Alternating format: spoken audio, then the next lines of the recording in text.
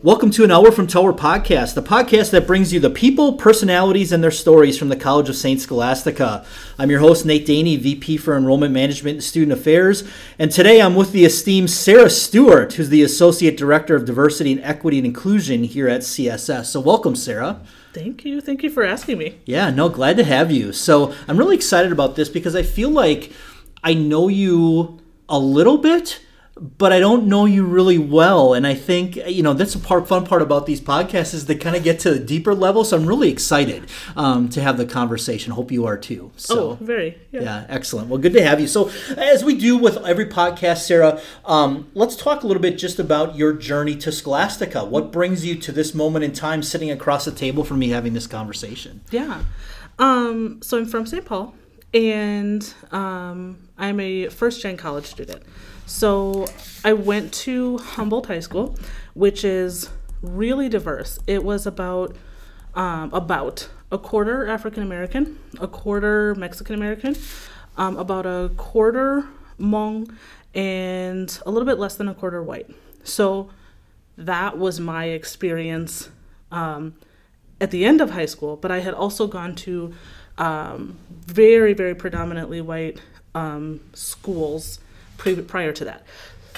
So that mixed with being a first-gen student, I ended up at UMD, and I say ended up because my mom and I went for what I didn't know what orientation meant. So I thought we were just going to look at the school. And I had been accepted to U of M Twin Cities, UMD, and Spelman. And so we went to this orientation and got there, and they separated us and said, okay, now you're signing up for classes. And I was like, oh no. And I remember crying on the way home, like, I guess I go there now. But I ended up going because I thought some more about it. And, it was an experience that absolutely led me to where I'm at right now. But after college, so I had an English major, and this was like the 2010s. So I was like, what do I do? And I went back to the cities, and I worked at Globe University because I did not know what a for-profit college was. And this is when they were actually being sued. And so as I realized what they were doing, and I realized the predatory nature of their actions at that time, I was like, oh no, I got to get out of here. This is really bad. Like on a moral level, I was like, this isn't right. And I ended up doing this. It was like based off of Teach for America. So I ended up doing this program. It was in North Carolina. And so I applied, I got in, I went down, and just the other day I had a Facebook notification reminding me I had posted, apparently we don't all get in. This was such a scam. And so I realized that, and I was like, okay. I mean, in so many other ways, it was a really good experience. It was the moving, the independence, the whatever. But I thought, I have to go back to school. And so I went to St. Cloud State for a master's degree and graduated in 2015. And after that, again, if anyone tried to look for a job in 2015, it was a rough time.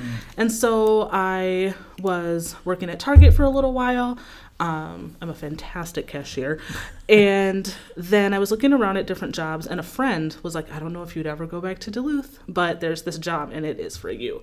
And at the time, it was the multicultural students coordinator. And so I applied. I got it. So I have been here since then. But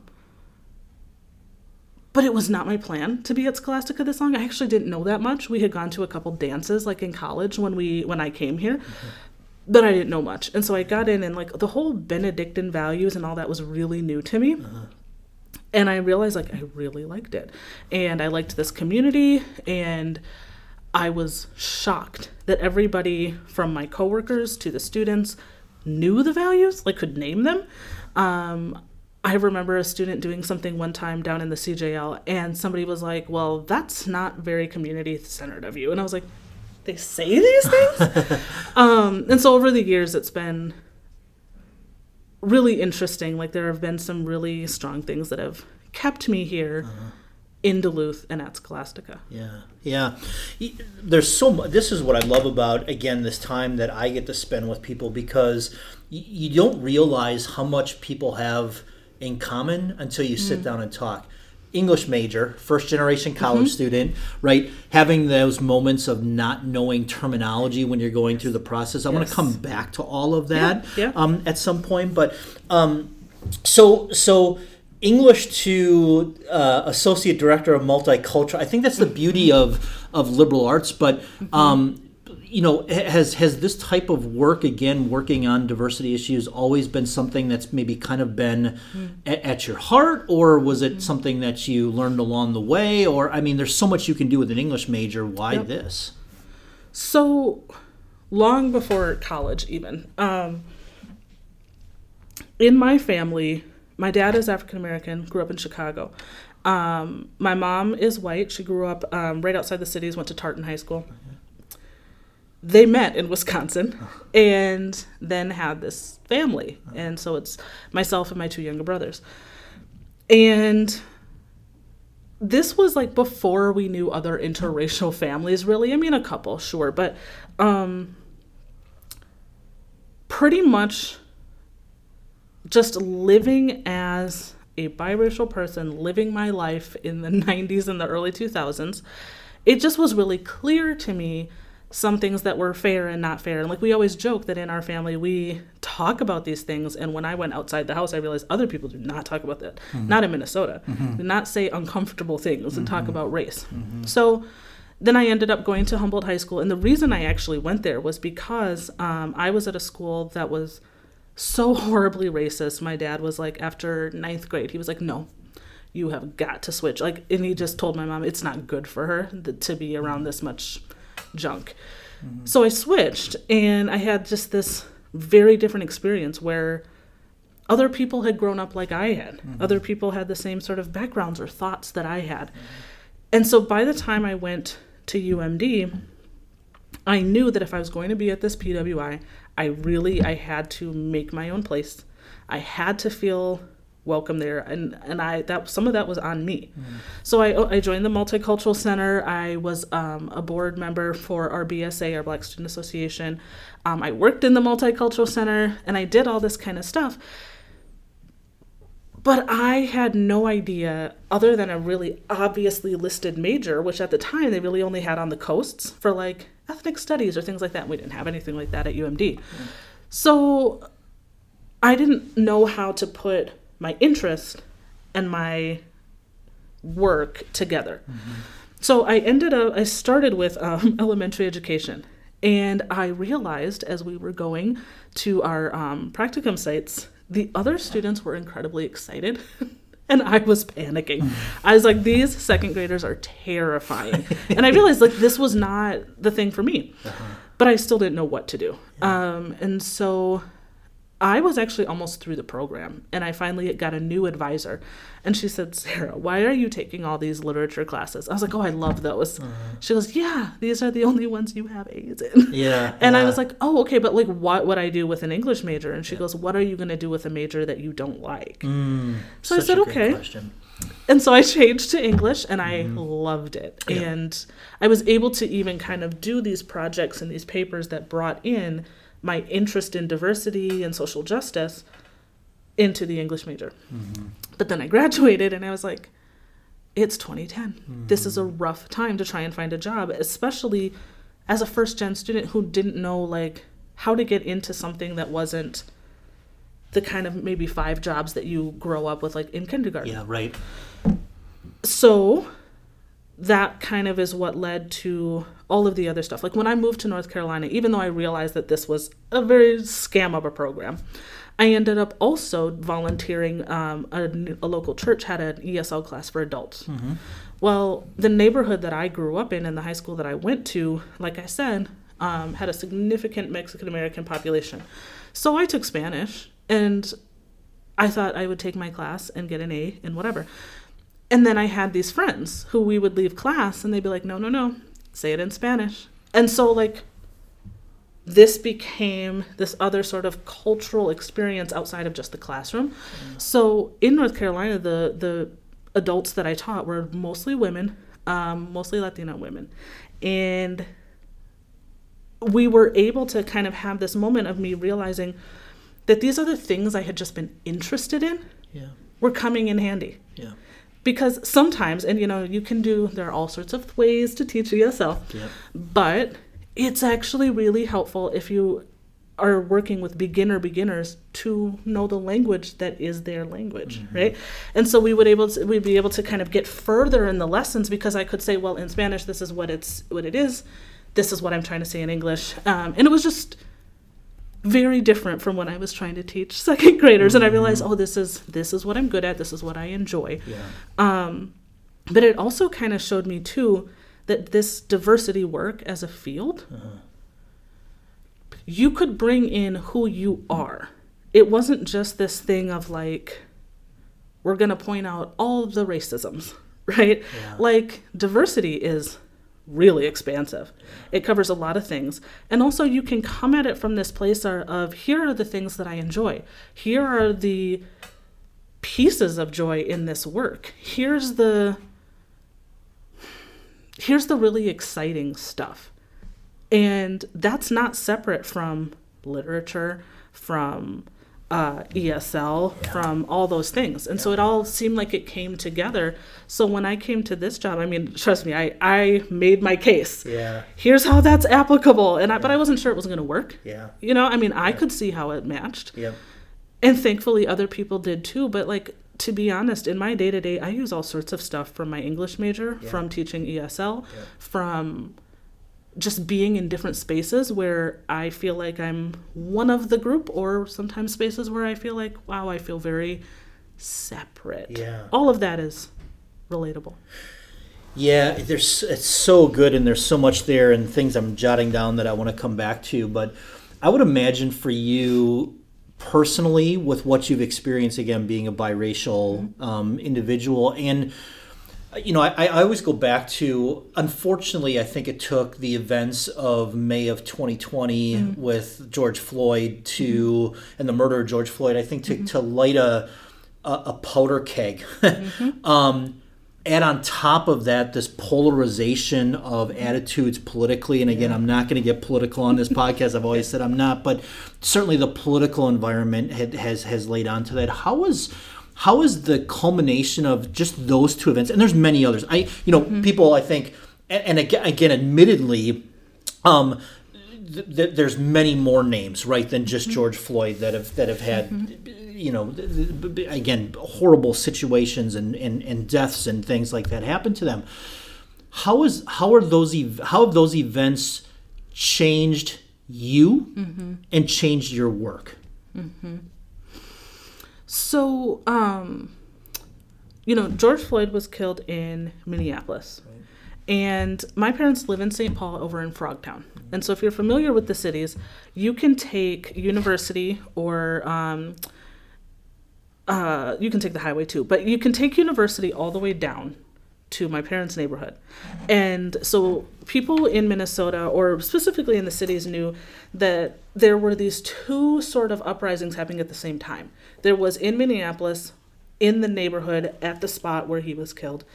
And then there was sort of in the midway. This was by the St. Paul Capitol, Minnesota Capitol, by the midway. And my parents live, I think, 2 blocks off of there. So I'm here in Duluth, and my parents are at home in St. Paul. And I went home because my dad is a pastor, and so their church had, people gave donations, and they had things for people in the community. Because a huge part of what happened was there were no gas stations for miles that were open, available. My cousin had to bring my dad gas because his car ran out before he could get to the nearest gas station. People have babies and needs and food and things that they are in need of, and stores were burned out, closed down, etc. I really, as a person who teaches this, like every year in my Dignitas class, we talk about Rodney King. We talk about the language of a riot versus an uprising. We talk about the origins of the words race riot and what it's become known as. For me, I felt like I have seen this coming for the longest. In some ways, there are things that is like, I am not surprised in the slightest. My dad grew up in Chicago in the 60s as a little boy when they had the, was it the RNC? I don't even remember if it was Republican or Democratic, but the National Convention. Yeah. And he remembers the Black Panthers marching down the streets. He remembers the tanks and the National Guard and the curfews. Yeah. So for my dad, it was actually really traumatic. The helicopters overhead, the smell of smoke in the air, all that kind of stuff. Yeah. But he's a pastor, and he went out there and he talked with young people, and he went to the precincts with a bunch of other faith leaders. And so we all kind of like dealt with this in our own way. The thing that I think has changed in my work is the way I teach about it, probably. Because previously, for a lot of younger people, they would just say, well, you're talking about Rodney King, that's before I was born. You're talking about this, that, and the other. You're talking about civil rights. I don't have memories of these things. I mean, I'm here to learn. I chose this class. I signed up. I'm interested. They all had these experiences that we knew that Minnesota in a lot of ways was a powder keg. But this made it so much more real, so much more immediate. And so the way that I talk about it has had to actually become a little bit more, I think a little bit gentler, realizing that when it's personal, I can't just kind of flippantly or angrily say, blah, blah, blah, blah, because I've had students who knew Philando Castile. Yeah. I've had students who, their house was just a block or blocks away from where George Floyd was killed. We have to be gentler with each other. We have to be kinder with each other. And so now I focus a lot more on, you have no idea what another person is going through. You look at a person, but that doesn't mean you know anything about them. Because we don't want to just continue to sort of heap trauma on each other. We have to be each other's caretaker. We have to be there. But I also, it also has made me push for myself and for students. We have to and we deserve to get help for mental health. This is a lot to deal with. The pandemic was a lot to deal with. The pandemic plus an uprising in Minnesota at the same time was a lot to deal with. You deserve, just like anybody else, to talk to a professional, to work through these things in a space where you're not going to be judged, because otherwise we stuff it down and it's painful and it comes up when you don't want it to. So I think there are a lot of things that we do the same because, especially for people of color, we saw that coming. And then there are other things that I just think softness, gentleness, kindness, they are not bad things. And I have found myself going back even more to the Benedictine values of like, it's all right there. Yeah, and you touched on a lot there. And I think, this is something in my own journey around this and thoughts and education and things and observation that I think I've grappled with because, you mentioned start with kindness. And I agree with that. So I'm thinking, oh, okay, I'm a kind guy, right? Minnesota nice, all of those kinds of things. But I find myself as I've done, as I've educated myself, as I've taken, inventories like the IDI and other things like that, I land squarely, and I mean squarely in minimization.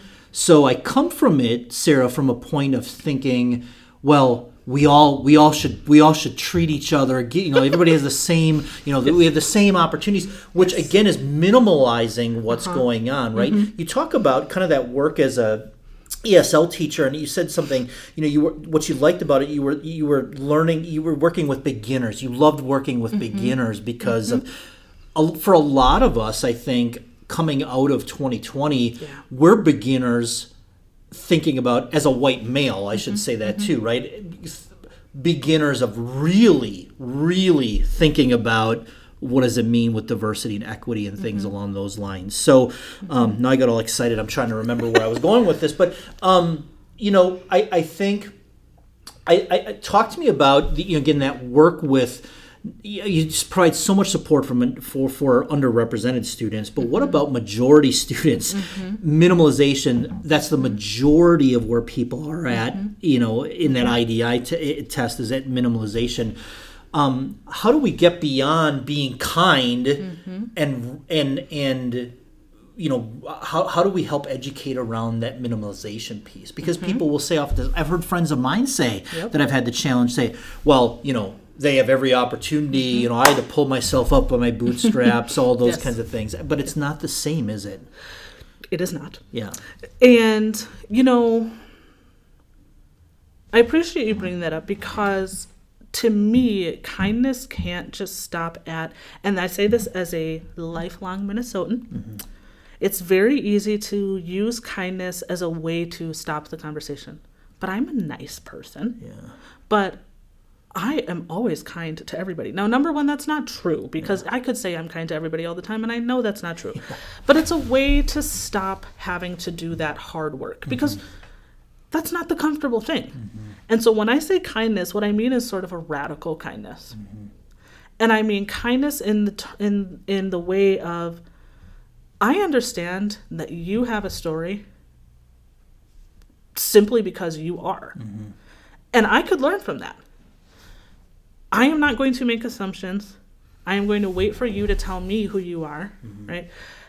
And also, I think when I'm trying to teach this in the way of, we are going to practice kindness, we are going to practice grace, I mean that in the way that that is actually very hard work. Because I work with people professionally and personally all the time who would say, I am really at the beginning. If there is a level of humility there, we can do anything. You don't have to know everything. And you don't even have to necessarily worry so much about offending me, because that's another thing that we do is we get so worried about being misunderstood, offending anybody, etc., that we don't even want to engage. Part of kindness is being willing to engage. And if someone is, I tell my class all the time, if someone else is being vulnerable with you, at least consider being vulnerable with them because they did a really hard thing. And you don't want to kind of leave them hanging like, oh, okay, noted. I know this about you now. Be willing to at least consider, okay, can I meet you there? Can I, say a thing that kind of meets what you just said? And so when I say kindness, I do not mean like this dismissiveness or this kind of like, that's the end of the conversation or I have nothing left to work on. I mean a little bit of kindness towards ourselves and knowing that we don't know what we don't know. To sort of paraphrase, there's a quote from Malcolm X where he talks about, don't hate another person for being in the place where you were at not that long ago. And I think that's a little bit of kindness to yourself to recognize you are not perfect. But somebody was kind to you and let you get there. And towards other people to say like, they will not be perfect. But if you see them trying, at least that opens the door for a conversation. Yeah, I was going to ask you about this too, because I was going to say for my own self, there's times where I still catch myself really being worried about offending. Yeah. Asking the wrong question, asking somebody to speak on behalf of everybody. Like I get overly conscious about that to the point to where you're almost paralyzed at times. I mean, just to be completely honest. And I've worked at predominantly white institution, but I also worked where we the incoming students and the class were majority minority students as well, or underserved students. So that really resonates, and I love what you say. Kindness is, again, that willing to engage. And I've had situations too. I'm still really working with pronouns. If I'm speaking about someone using they, them, like it doesn't flow, right? We're binary society. I was brought up in that binary society. So learning that. I just used a phrase the other day and a colleague called me out too. Again, and this gets to intent versus impact, right?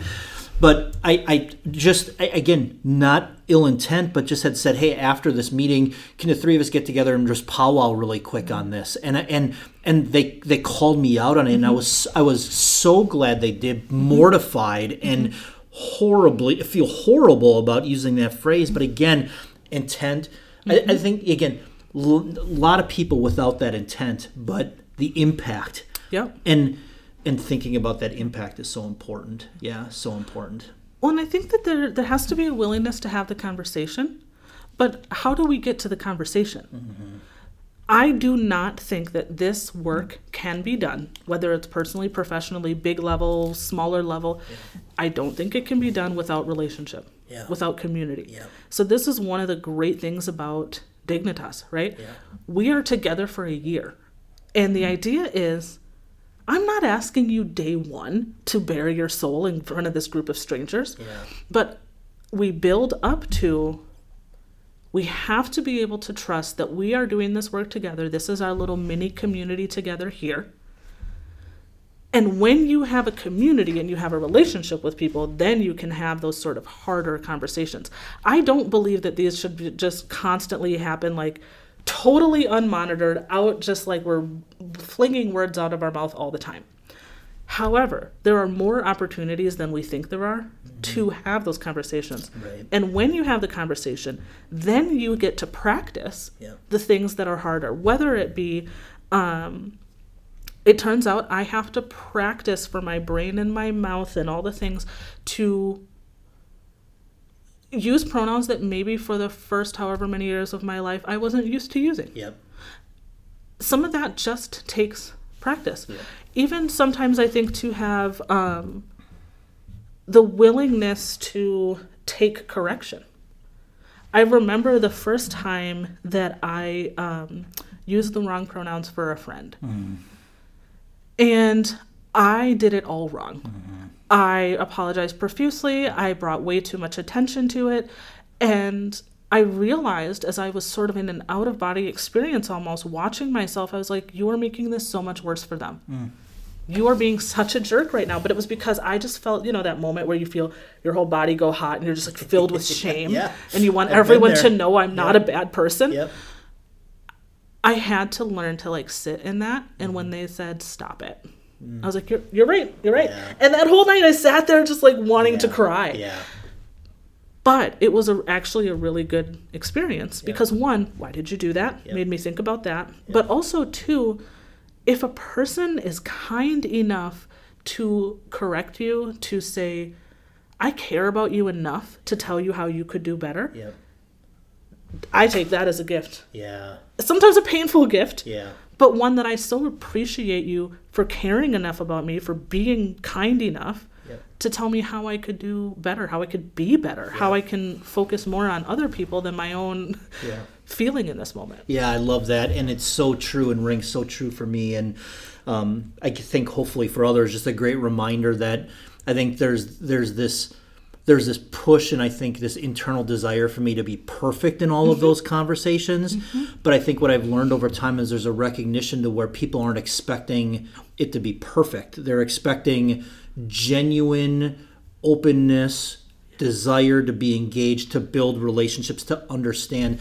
Well, mentor Mary Dana Hinton, who's the president at Hollins University out in Virginia. She was the president at College of St. Benedict when I was there. She is, we were separated at birth, I swear. African-American woman, wonderful leader. She did a TED Talk about kind of putting a light on the margins. And I think, human nature is to that I'm at the center and then there's everybody else. But to think, what if there wasn't a center? Right? And that always rang true with me, and I listen to every word she tells me. If she's listening, she'll appreciate that, but she does. And everything she says is wonderful. But let's think about what's the center, or redefining center and what that means. So so true. Yeah. That's some heavy topics. That's the quickest half hour that I think I've had in this podcast, but it's a wonderful conversation. I want to switch gears just a little bit. Sure. Sarah, if we can do that. Outside of this topic, and it's still things I think that resonate really well with me because I think back to this experience. New homeowner. Yes. Yes, I am. Talk about challenges and excitements and things, right? Yes. Talk to me about being a homeowner and this Instagram page where we can follow your journey. Yes. So a little over a year ago, I bought my first home. And really the pandemic and the lockdown portion of it, I loved living in apartments. I'm a great apartment dweller. I'm a fantastic neighbor. I'm very quiet. But it was the not being able to get outside that was just, it was really hard. And I was like, I think I'm ready. I'm ready for a house. But now I grew up in a Pentecostal church where I don't necessarily exist as a person. I'm 37 years old. I am single. I'm a woman who is single. And I just bought a house by myself. That's not a thing that really super existed. And that's not me trying to talk bad about anybody else who's had different lives and choices. That's fantastic. But I didn't see a person like me, really. And so I went and I signed, did the paperwork and got the keys. And it says on there, it says something like in big, bold capital letters, single, unmarried woman. And at first I was like, oh, God, oh, no. And then I don't know, it was like a 2-second, like, oh, God, I failed. I was like, that's fantastic. I just did this by myself. And so I bought this little house over in it's not really quite West Duluth. It's Lincoln Park, which apparently the oldies say West End. So that's what I call it. And it's a house from 1906. And fun. I knew I wanted an old house.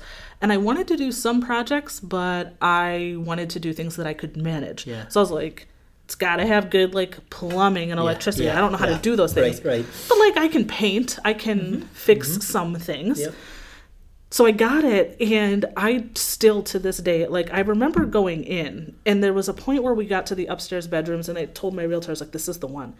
And then when I got it, I was like, what was I thinking? There was a lot.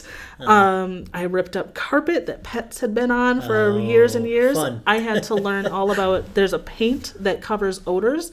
And apparently, if anybody ever tells you that you can cover wood floors, pet odor with vinegar don't. Straight vinegar is what kills it. So we did that. 2 friends from here, actually, Katie and Tyler Selleck, helped me redo the floors on the ground level. It became a massive, massive project. But it was really kind of funny because a lot of people here, came out and helped me.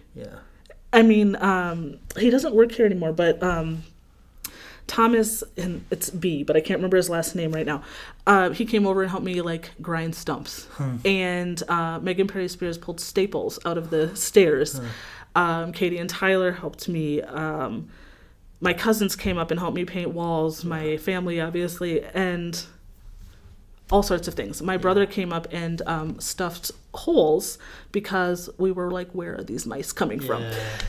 So I started a page. I think it's, let's just double check. Sure. I think it's, there it is. I have a notification. Cottage Behind the Cedars. Because there used to be these big cedar trees in front that were old and dying and frostbitten, so we took those down.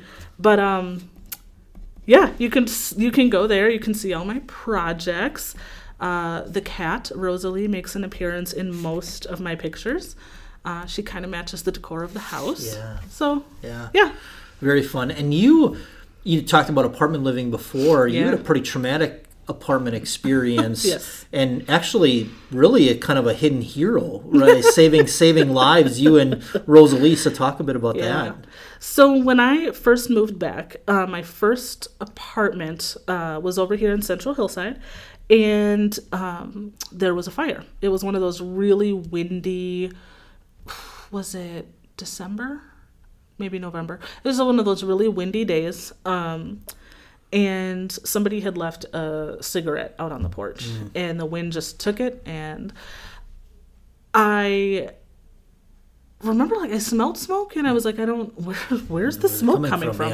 Couldn't see it. I ran upstairs. There was an empty level above us.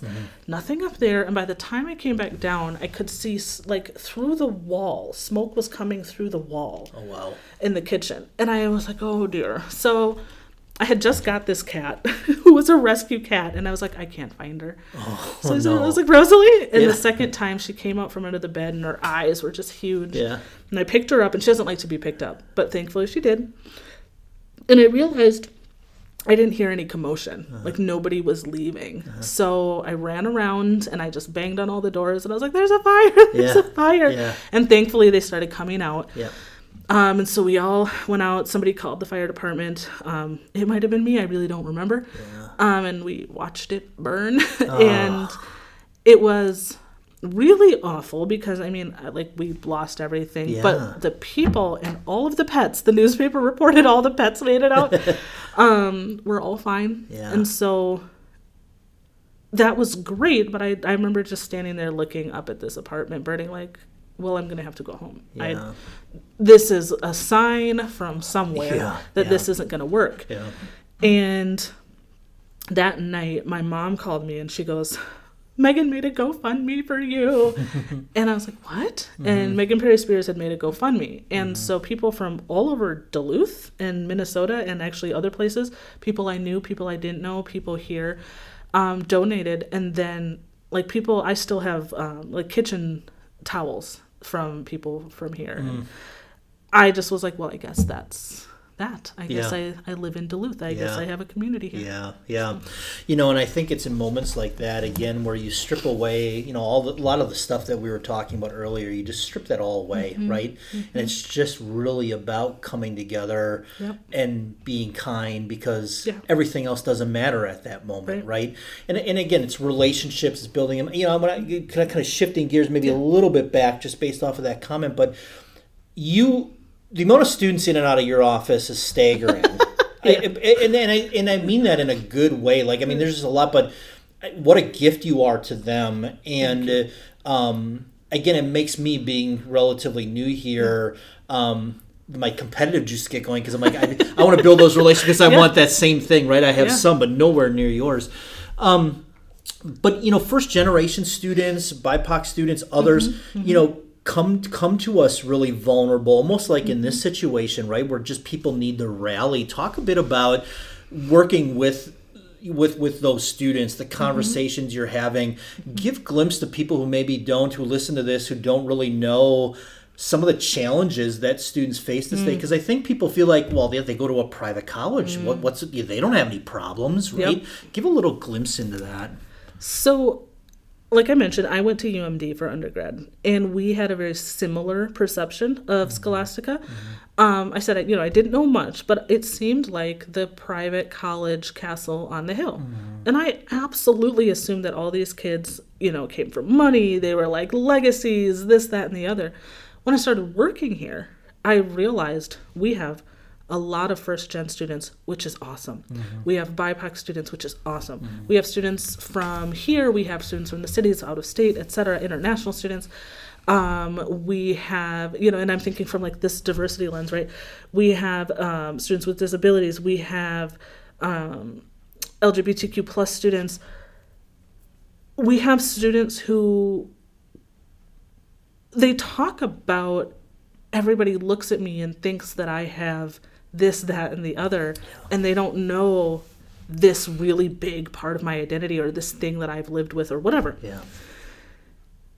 And so it's like, while everyone has a story and everyone has something to give and to bring, people also bring difficulties and sadness and grief and trauma and all sorts of things, right?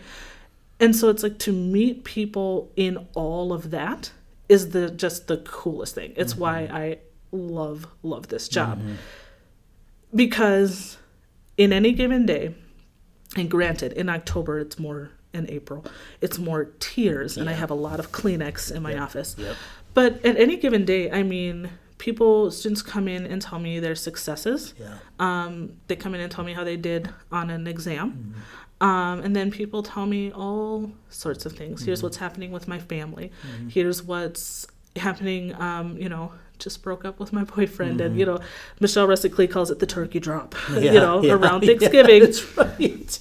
If you break up with your partner from high school, it's okay. It happens, right? people bring all sorts of things, and it's such an honor when someone trusts you to help sort of walk with them through it, hold it with them, whatever it is that they may need. Yeah, that's right. I'm trying to kind of think without getting, too specific.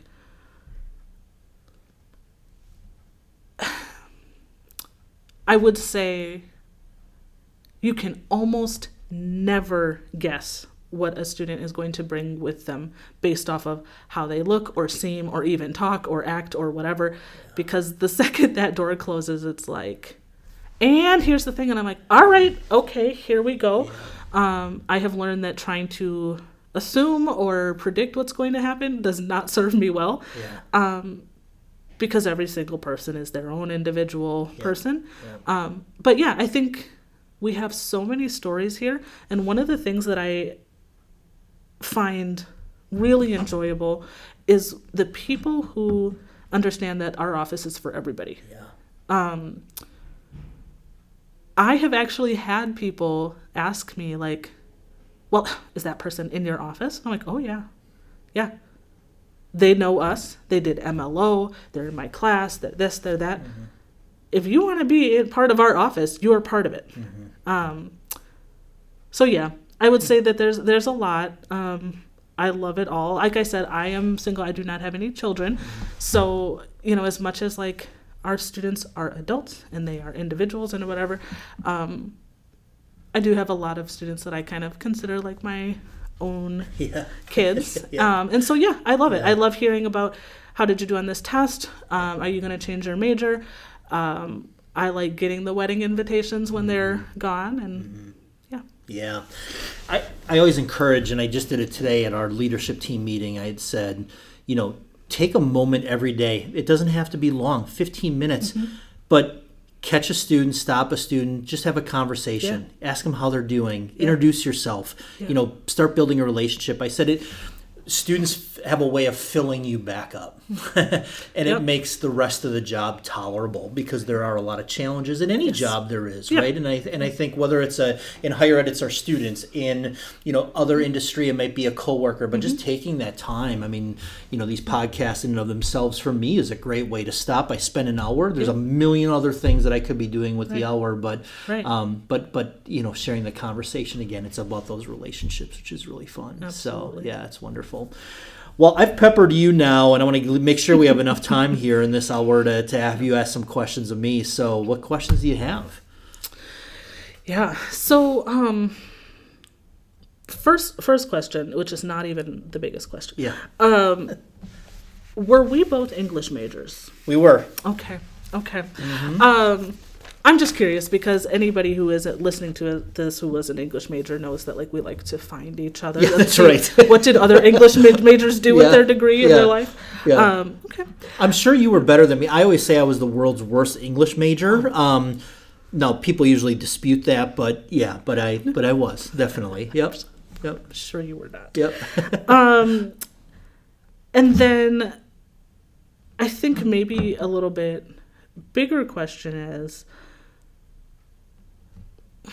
so I know that you've been in higher ed, you long before you came to CSS. Yeah. And maybe this is a really broad question, but what's kept you in higher ed? Yeah.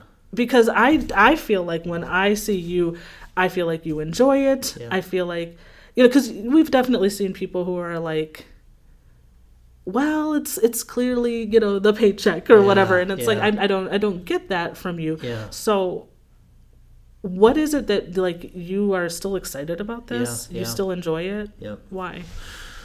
Yeah, it's a great question. I think about my journey too. I grew up in a single parent household, first generation college student, really had no business going to school. I mean, I didn't have any kind of, I knew I wanted to go because I wanted to play sports. Okay. For me, it was athletics. I always say I went to college to play football and ended up getting a degree along the way. Yeah. That's kind of how it worked out for me. It was my outlet. It's what I enjoyed, what I knew the best, those kinds of things. When I think about the teachers, the mentors, the coaches, the administrators, and others who were there not only in college but also in high school as well. I've talked about a couple of them on other episodes of the podcast. I feel like that gift deserves to be paid back. Yeah. And this is my way to pay it forward, to pay it back. And I owe a lot, so I've got a lot of years to pay back. So for me, that's a motivation. Okay. It's also, I think, like I love people's stories. You know, I mean, I feel like being able to connect with somebody individually, to open up and make vulnerable. I mean, I like those conversations. It's when I'm happiest. Anytime a student walks in the door and says, "Hey, I have a question," or "Can you help me with something?" I know it's going to be a good day because that's why I do the work. And as I've moved through different positions in higher ed, Sarah, I think the bigger the title, the further away you get pulled from those conversations. So I always feel, too, like there's an intentionality that I need to have and want to have about making sure I find time for those interactions. Just even being there, like the opportunity for somebody, should they feel comfortable and want to do it. And people are getting to know me, that I am comfortable, because I think it is a little bit, too, like I can actually like walk into a VP's office and I'm not going to get, when I'm not in trouble, or, you know, that, you can, right? I mean, that's what this place is all about. That's what this job is all about. So for me, I really think it's really about paying it forward. That's the motivation. I had a question during my interview that was, when you think back to your like kindergarten self, like what motivates you from then now? And it was like, I just want to help people. Yeah.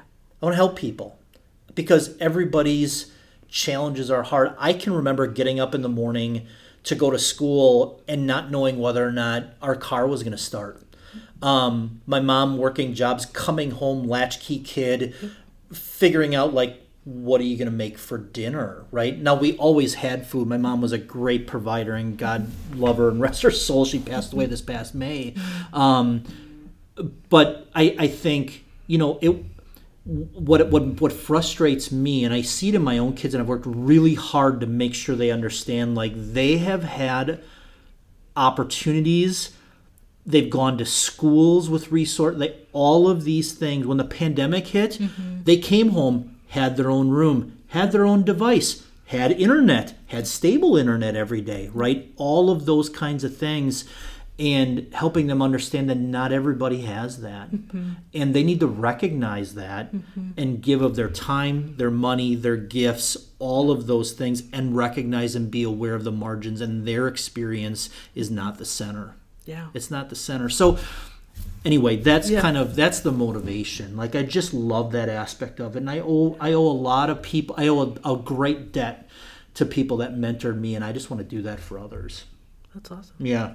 And recognize too, like, that with that comes again a lot of work and time to, I think, step away from time to time and exhale, because it's intense work, and it's a lot of time and a lot of energy, and you're absorbing a lot, and you can't help everybody to the level that you want to help them.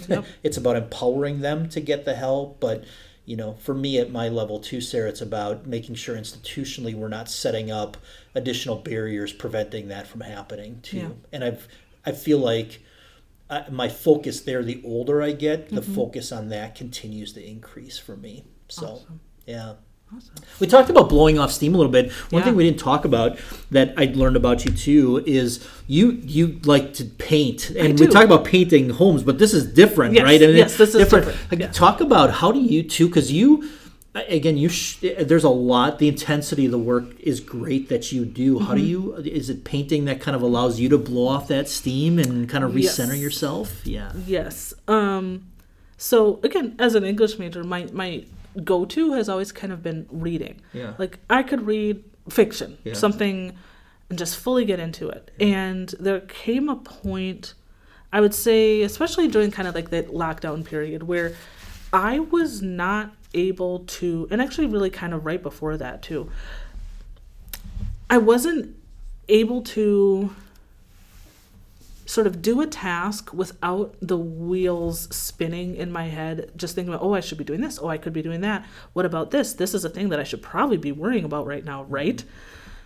And then, and I've always drawn, like when I was little, I think I was maybe 4, and my mom found a little piece of paper in my room, and it had just a drawing of like a little old man, and he was bald, and he had round glasses. And she's like, where'd you get this? I said, I drew it.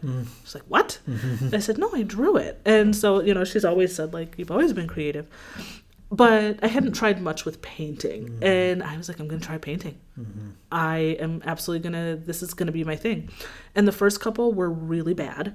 And I like kind of dramatically, like in the movies, like painted over it. And I was like, threw it out in the snow. It was ridiculous. But then maybe 2 weeks later, I went back to it because I had already bought all this stuff, right? Yeah. And I just took my time. And I realized when I was doing a painting, I was just fully in it. Yeah. And I would like look at the clock and it had been like 3 hours. Yep. And I had not experienced anything like that probably since like high school. Yeah. And so I do it, one, because it's a really good way to let the things that I cannot control go for a few hours. Yep. But also because I really love art. I love other people's art. I like looking at art. Yeah. And often I don't see people who look like me represented. And so a lot of my art has people in it. And whether they're kind of the focus or not, it's people who are brown, people who have curly hair, things like that, because to this day, and it's gotten better, but I walk in a store and every image doesn't look like me. Yeah. Yeah. So yeah. Yeah. It's such a great metaphor for everything we talked about today. It's that, you know, again, it doesn't the masterpiece doesn't happen the first try.